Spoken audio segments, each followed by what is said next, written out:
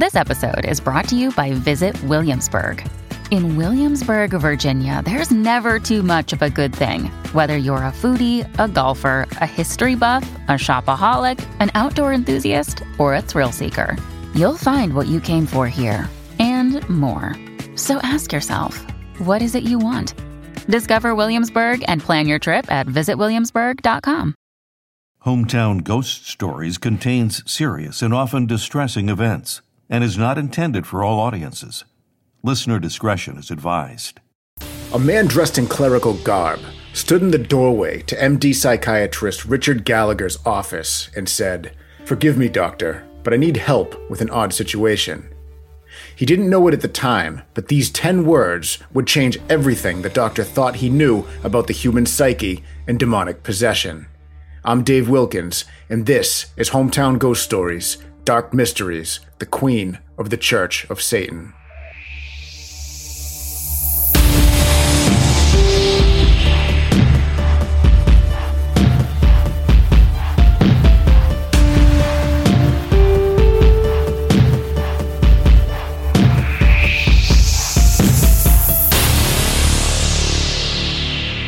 When Father Jacques dropped by Dr. Richard Gallagher's office that morning, he did have an unusual request.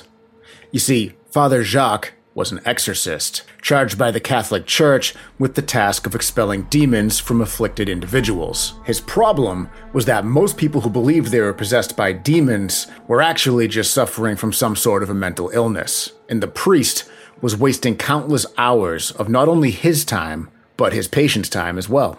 His odd request was for Dr. Gallagher to sit in on his preliminary exams and rule out possible mental illness early on.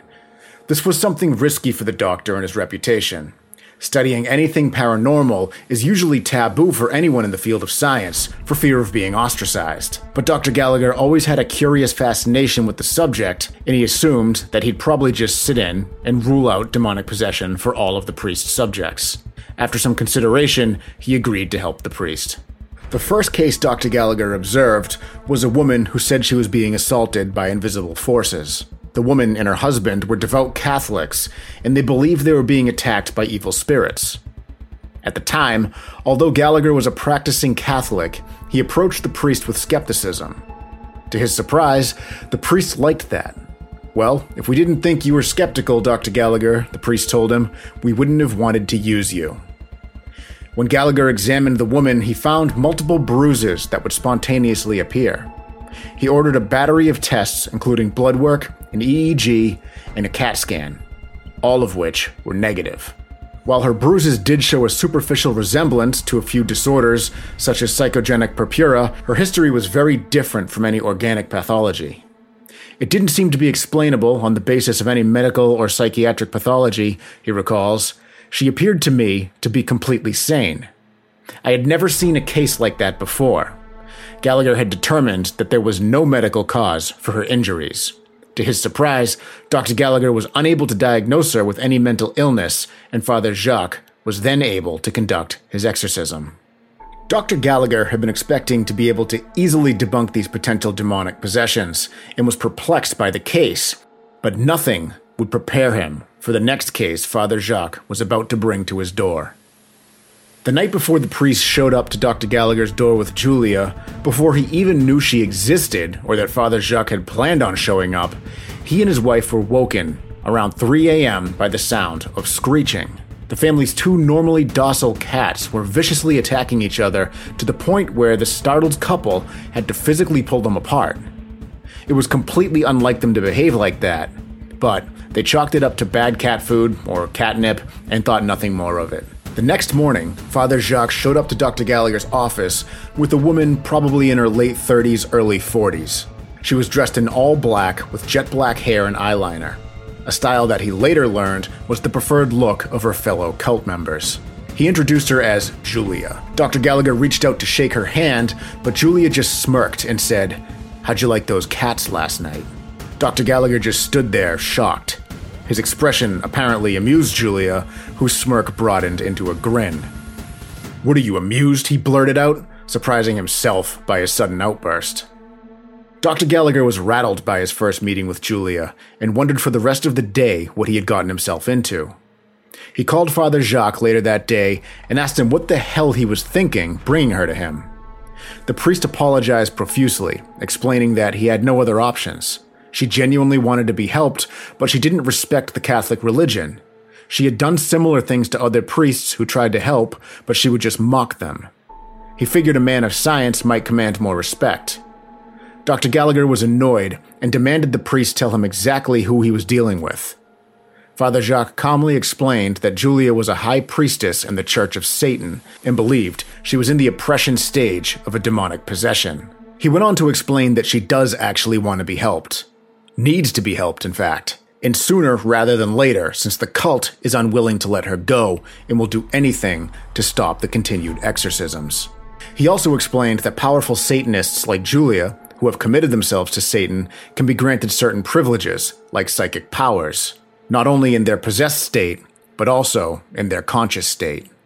Dr. Gallagher and Julia met numerous times over the span of the next several months. During that time, he did end up earning her respect, since he was a man of science and not another pious priest. He learned that she had been a member of the same satanic cult for years and moved up in the ranks to high priestess. They referred to her as Queen Lilith and worshipped Asmodeus, the demon of lust. They would hold black masses using stolen robes and Eucharist hosts to mock Christianity. Sex was a major part of these rituals, and Julia developed a taste for Daniel, the cult leader. He ran the ceremonies in full satanic garb and was the most powerful cult member. Julia had originally thought that he had cared for her in a special way, but was beginning to wonder whether or not his feelings were authentic. She felt that as of recently, her value to the cult had been diminished, causing Daniel to lose interest in her.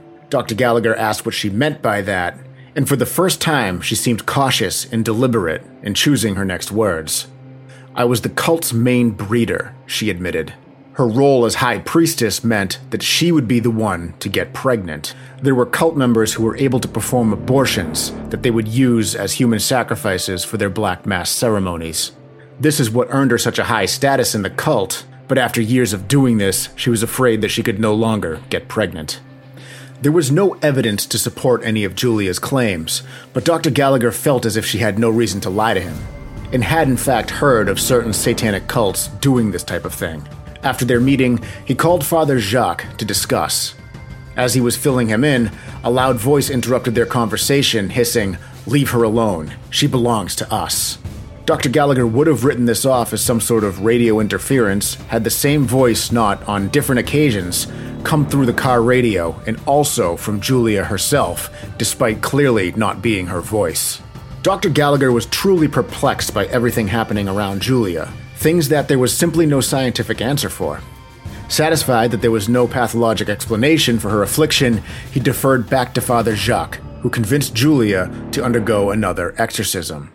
She agreed. Dr. Gallagher was not allowed to be present at the exorcism since he was not affiliated with the Catholic Church, so Father Jacques requested another exorcist priest, referred to as Father A. Father A was to take the lead since he was a far more experienced exorcist, and probably the most prolific exorcist of that time. The two priests and Julia piled into Father A's Chevy and took off down the dark road. They were headed to the chapel to perform the exorcism, but they never made it there. Almost immediately after they began their drive, spirits began to manifest in and around the vehicle. They appeared in front of the windshield, obstructing the driver's view, causing him to veer off the road and crash into a ditch.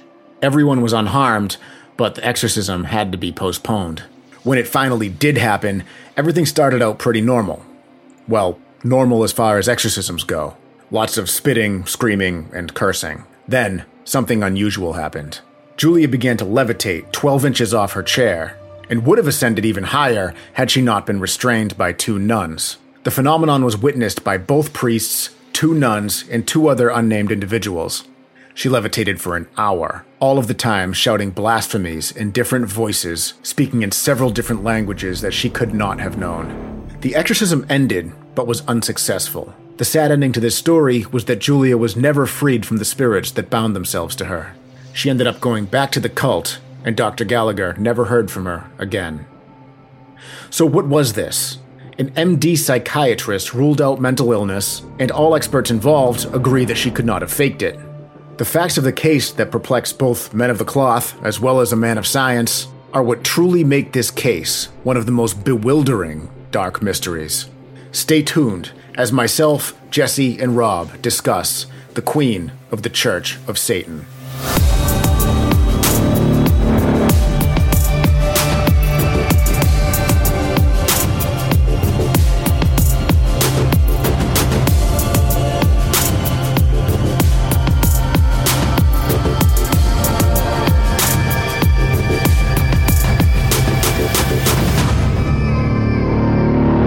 What's going on, everybody? Welcome into another episode of Hometown Ghost Stories Dark Mysteries.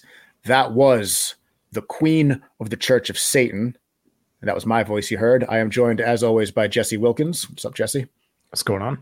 And also Rob Coakley.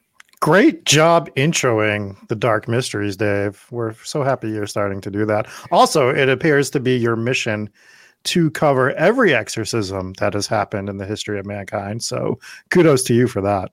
Yeah. So if you guys, all of the main exorcism cases, if you guys don't end up covering them, I will, because I'm going to.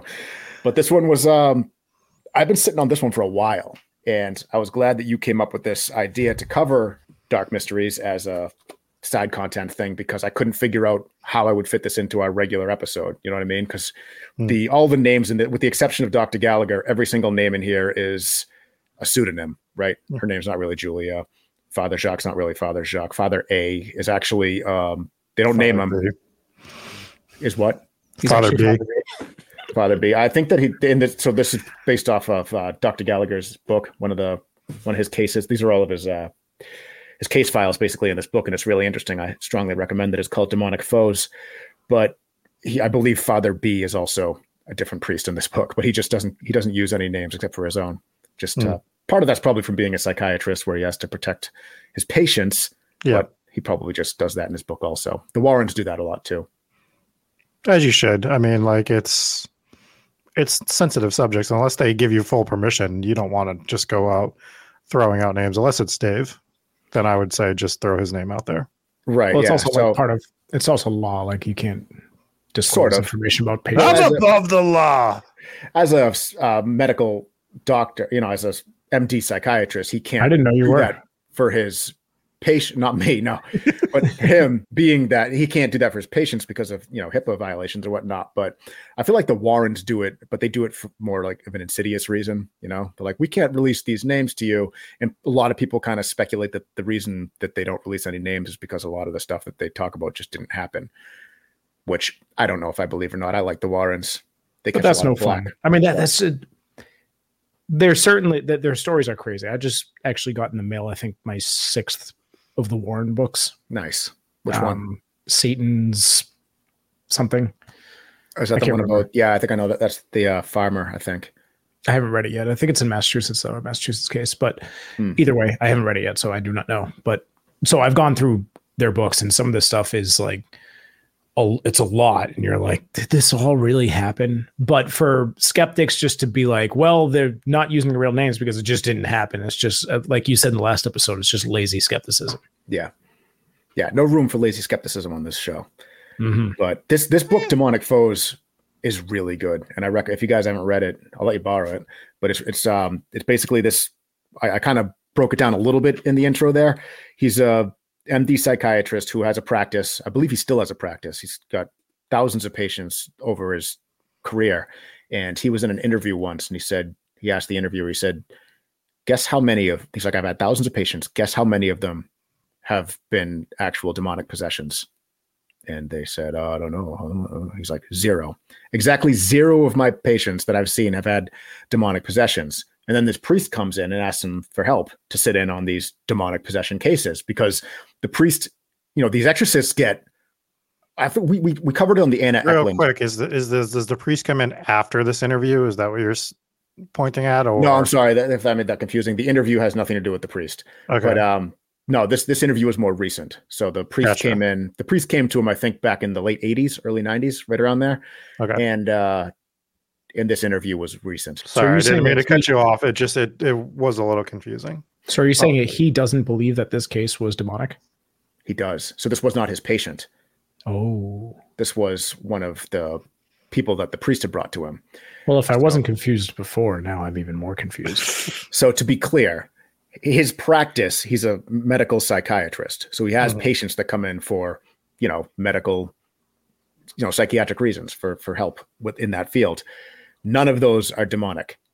This priest started presenting the priest's cases to him and said, will you sit in on my cases as an exorcist and rule out the people who are either faking it or have, mental illness, whether it be, Tourette's or epilepsy or whatever other any of these other, mental conditions that people mistake for demonic possession. Yeah, and kudos to the priest for being that thorough, because a lot of people think with these exorcism cases that the priests are coming in and there's no medical professionals, and it's just a bunch of priests who are just only dead set on exorcising a demon. And I think a lot of folks think that that the majority of these cases, they're not doing the due diligence of considering the very high possibility and probability that it's just a mental illness. In a lot of cases, I would say probably the vast majority of cases where people think that there is some sort of a possession going on, it's usually just a mental illness. But there are, as we continue to read into this and research these things, and especially with this case here, there are so many cases where it ends up that there is no scientific explanation yet. So it very well could be demonic possession. Yeah, a very, very, very small percentage are actually, according to the Catholic Church, demonic possessions. Now, the Catholic Church isn't the only body that does exorcisms. I think every religion has their own version of demonic exorcisms that they do. But the Catholic Church is like the main one that you would go to. And they do thousands. So each exorcist has thousands of cases. I think there were hundreds. We went over the stats. We went over the numbers in the Anne Ackland episode. I don't millions. I don't have them in front of me, but it's like millions since 2018. Yeah, so it's just an insane amount. And like we said, the majority of those are just misdiagnosed mental illnesses. So that's what this priest kind of wanted. And this medical doctor went in assuming, because it interested him, and he went in assuming that he was just going to debunk them all. And this book is interesting because he goes through several of the cases, and a lot of them he does debunk. As there was one case with a girl where she was young and she was in some sort of like youth group with, I don't remember whether it was with a church or what, but she thought she was possessed, and he was very polite about it.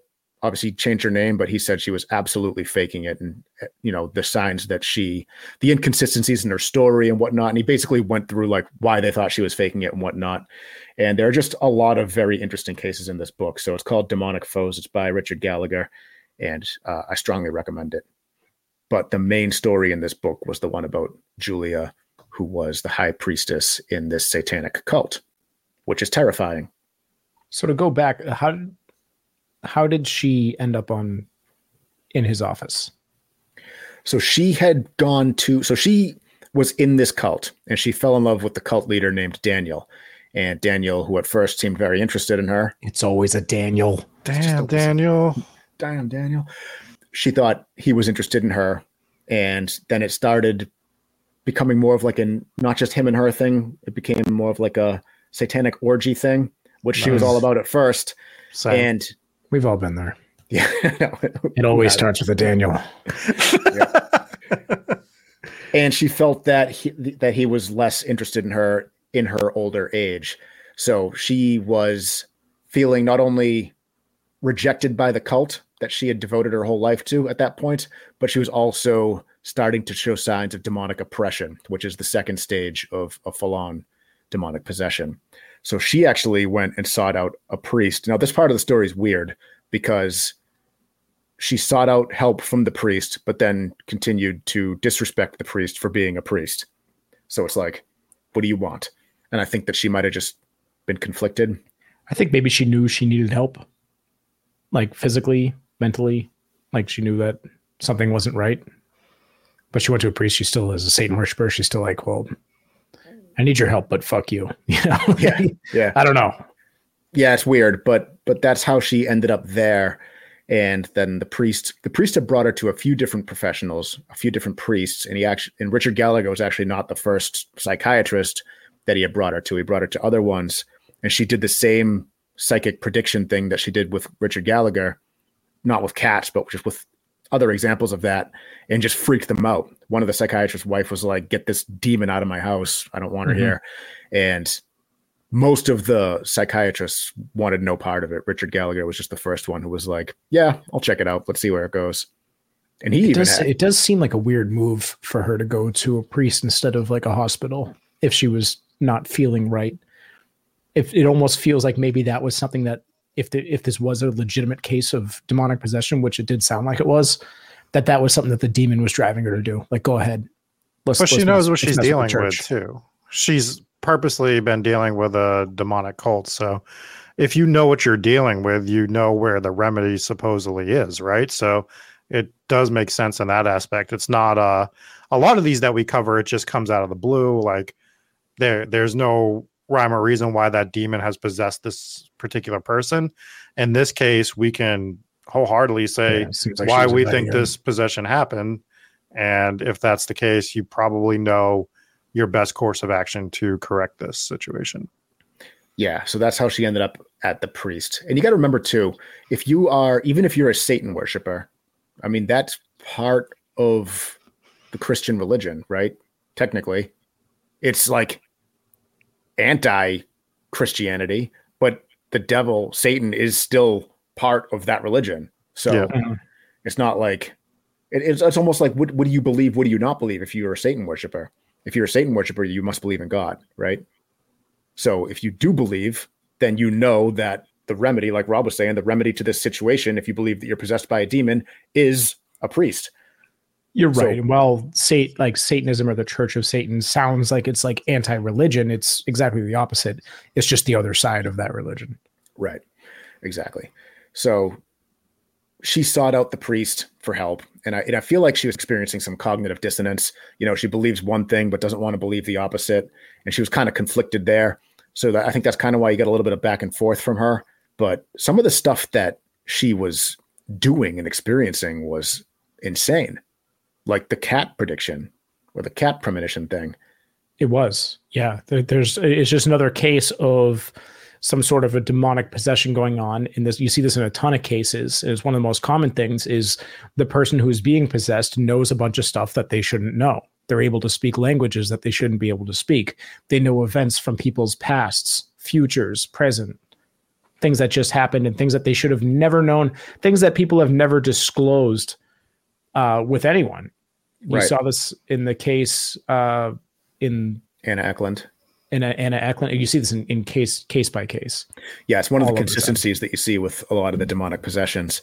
What's different about this one is that when the demon is making these predictions, not even really predictions, but like telling your secrets or reading your mind, basically, it's while there's a full-on possession and there's the demon voice coming out of the person saying all these things. It's usually not the person in their conscious state. In this case, Julia was saying all these things in her conscious state. This wasn't like the demon voice coming from her. She was not in a state of possession when it happened. She wasn't even in an advanced state of demonic possession. She was in a stage of oppression where it's basically like the demon or the entity is trying to get inside you. Yeah, it's trying to like just beat you down to make you vulnerable enough so it can take over. That's it. I mean, it's a unique case because of her position with this cult. I mean, you're in a satanic cult, so it feels like things could probably move faster with this, demonic possession. Maybe it wasn't the oppression stage. Maybe they misdiagnosed that. Maybe it was further along than they thought it was, and things are getting mixed up because it's such a complicated case because of what she was involved in. Yeah, I can definitely see that. That does make sense. I hadn't even considered that. But so off the bat, Richard Gallagher, he sees this and he's like blown away because it was not what he was expecting. And if you think about it, you're somebody coming from the scientific angle, not supposed to believe in any of this stuff. No, he doesn't ever admit that he did originally believe in it, but he did admit that he was always curious about it and thought it was interesting, which is why he initially took the case on to begin with. But to be able to see this off the bat and just be rattled like he was definitely an experience that he was not expecting. So he kind of went into this situation. Well, he went in not being a believer in this at all. In fact, it seemed like he took some pride in debunking a lot of these things. It's a stark difference from a pretty similar book that I read recently.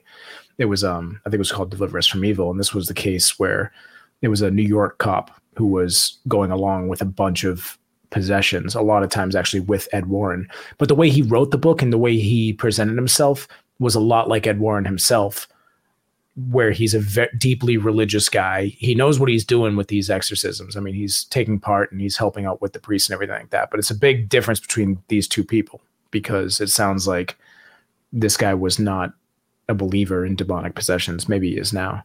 Has he changed his position since seeing things like this? Yeah, he's definitely a believer now. And he's not only like, I believe in it. He's like, oh no, it's real. I'm telling you it's real. I've seen it. I've sat in on demonic possessions. And anytime I hear somebody say, oh, that stuff's not real, I just laugh to myself and said, you've never seen it. You've never seen what I've seen. And to come from somebody who has a medical doctorate degree.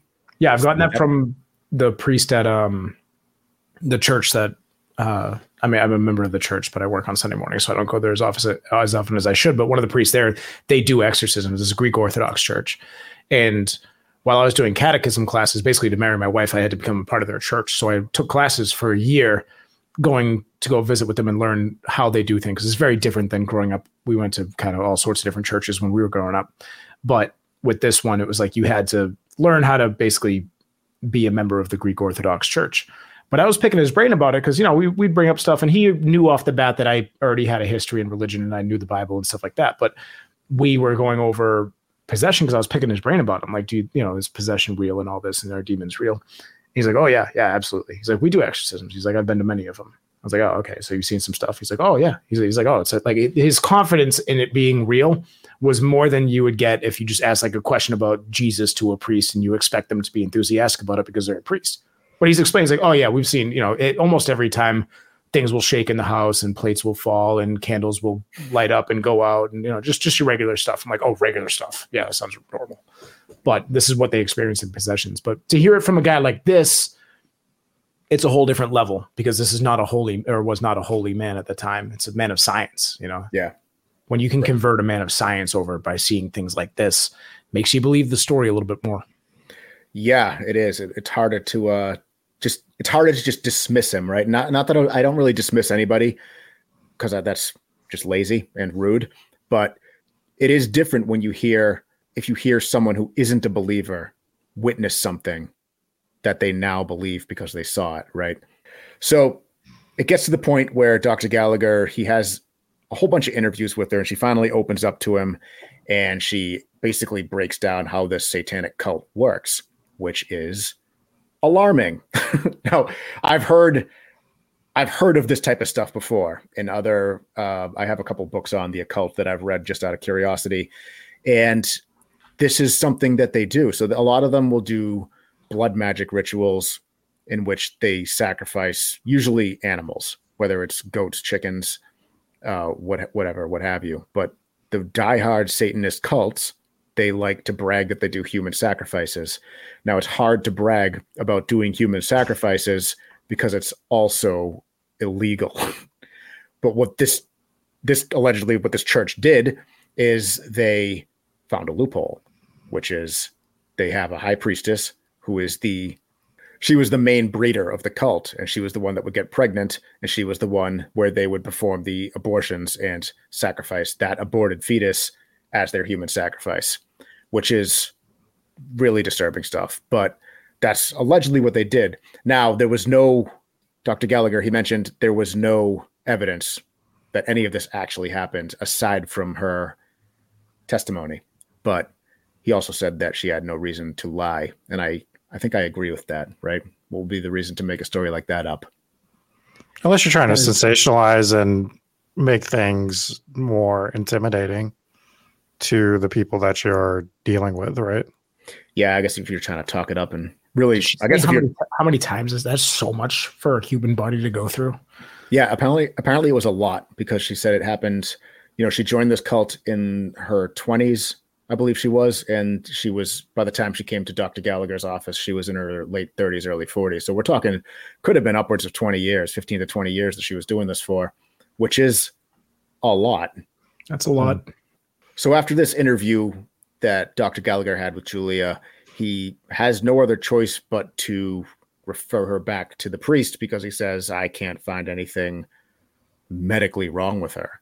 There's no pathologic explanation for the things that I'm witnessing. And her story honestly terrifies me. So he sends her back to Father Jacques, who brings in Father A, who we could probably guess who this allegedly is like one of the biggest exorcists that there is out there, or was at the time anyways. So there's a few names that I could probably pull up that this guy could be. But either way, we won't do that because we don't have to speculate now. And there's a reason they call him Father A for, so. Yeah. So the plan is to do an exorcism, and she finally agrees to it. So they had done a few initial exorcisms early on, and then she was like, I'm not cool with this anymore. I'm not comfortable with it. And that's when they brought in Dr. Gallagher. So finally they convinced her to do another exorcism. So that's when they call in Father A. They get into his car, and they leave. And this is another part of the story that is, I think, very different from other ones, was the spirits that start manifesting inside the car and around the car, which got so bad that they blocked the windshield so that the driver couldn't see and then drove the car into a ditch. That's a new one. Yeah, with the whole spirits blocking it. But we see this a lot with cursed possessions, exorcisms, is something going wrong with the vehicles. It's a reoccurring theme in a lot of these. It always seems to be when the priest leaves, when a person leaves, it's just something demonic is able to manipulate these vehicles. Yeah, that's a good point. You do hear it a lot with cars, and while the exorcism is like in progress, or like while they're setting it up, a lot of things like that happen. And they say that's because the demon is trying to prevent the exorcism from happening, because obviously demons don't like exorcisms. But once they did finally start the exorcism, that's when things get weird, but like get normal for an exorcism, right? It was funny when you were talking about the priest at your church that talks about it. So like, oh yeah, just normal exorcisms, shaking and dishes falling, stuff like that. It kind of reminded me of what Father A had said. He's like, it started out like your everyday typical exorcism, just screaming and spitting and swearing. It's like, yeah, that's how my day starts every day. Yeah, I know.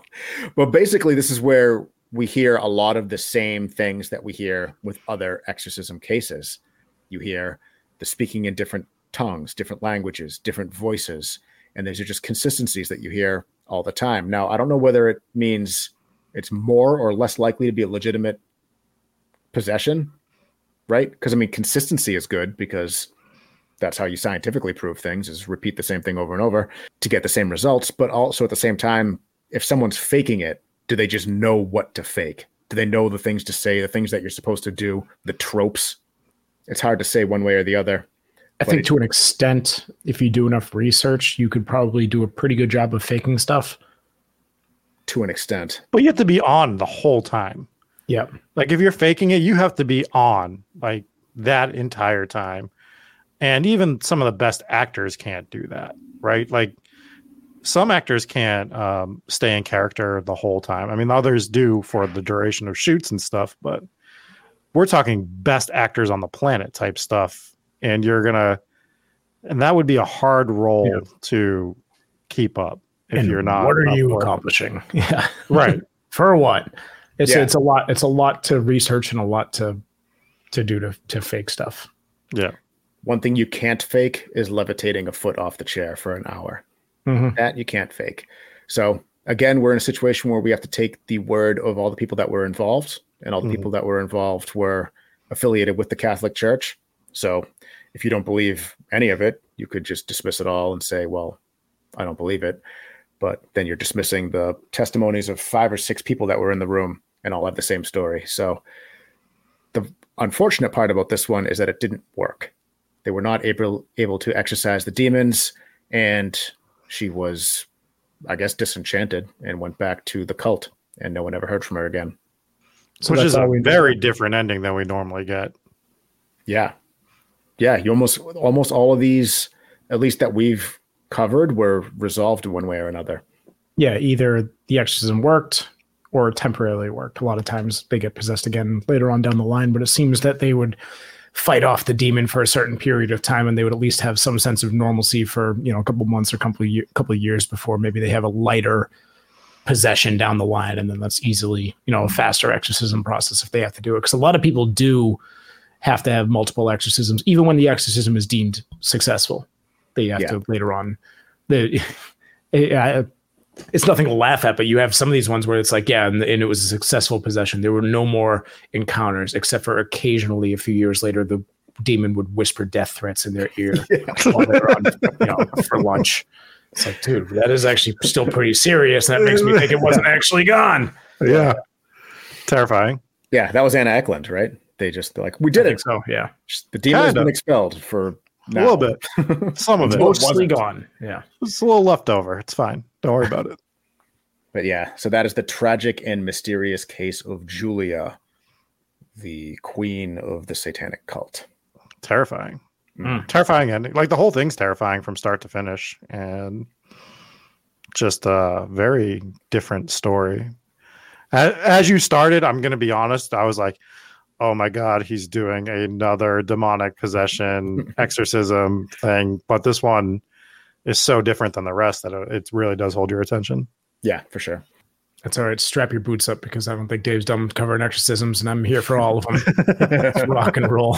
Let's take a second to thank our patrons before we sign off. Here are VIPs. We have Allison V, Jeannie R, Justin T. We also have Justin T, Lisa J, Mike B, Mom and Pops W, Robert H, Stephen V, Demon King, and Irish Assassin Gaming. Thank you so much to our VIPs. Everybody else, we have Ambi Rose, we have Anna C, Even Better Hometown Ghost Stories, Garrett, Lily, IDGIF, Batch, Jake V, Janice G, Mar Fire, Rachel B, Stephanie A, Sydney B, Al Capone, Anthony T, Ashley M, Brandon W, Brennan B, Captain McSlugs, Cody G, Huggy Bear, Joe R, Carrie Lee J, Mark M, Matthew T, Mariah M, Papa Squatch, Paul from St. Louis, Sarah R, Scotty L, Solar Flare, Soph, and Hooper. Thank you guys so much for listening. Take a breath, Jesse. Yeah, we knocked that one out. For as little as $3 a month, you could be part of Patreon. For $20 a month, you could be a VIP. For $20 a month twice, you can be a VIP twice, like Justin T. You can be one of our oubliettes. You could be an oubliette. That's what. So is that the winner? That's the winning name for the. I don't know. It seems the one that everyone likes. So I mean, we can still debate it, but or different tiers can have different names. So who knows? I think that's just for fans of the show. I didn't think we were putting that just for Patreon, were we? Whatever. We can figure it out. I mean, you could be an oubliette if you want. How about that? Yeah. If you wanted to be a dark, dank murder hole, you can be a dark, dank murder hole. That is right. That is the name that you can go by if you so choose. Yeah. Oubliette is. That's right. If you folks like this video or this podcast, make sure you subscribe on YouTube. Tap the little sub button. Turn on the notification bell. You know when we go live, which is every Tuesday at 9 p.m., which is when we'll be back. But you can find some of our hidden episodes when we go live without telling anybody and play video games, and I Never Die. Mm-hmm. Yeah, sometimes we stream a little Phasmophobia. I'm thinking we need to get you to download Devour and do a Devour stream, because that is a jumpy, horrifying game. And we do stuff like that. So make sure you subscribe on YouTube if you haven't already, and drop us a 5-star review. We'll read it out on the live podcast if you leave a review for us. Anything else, gentlemen? It's going to do it for me.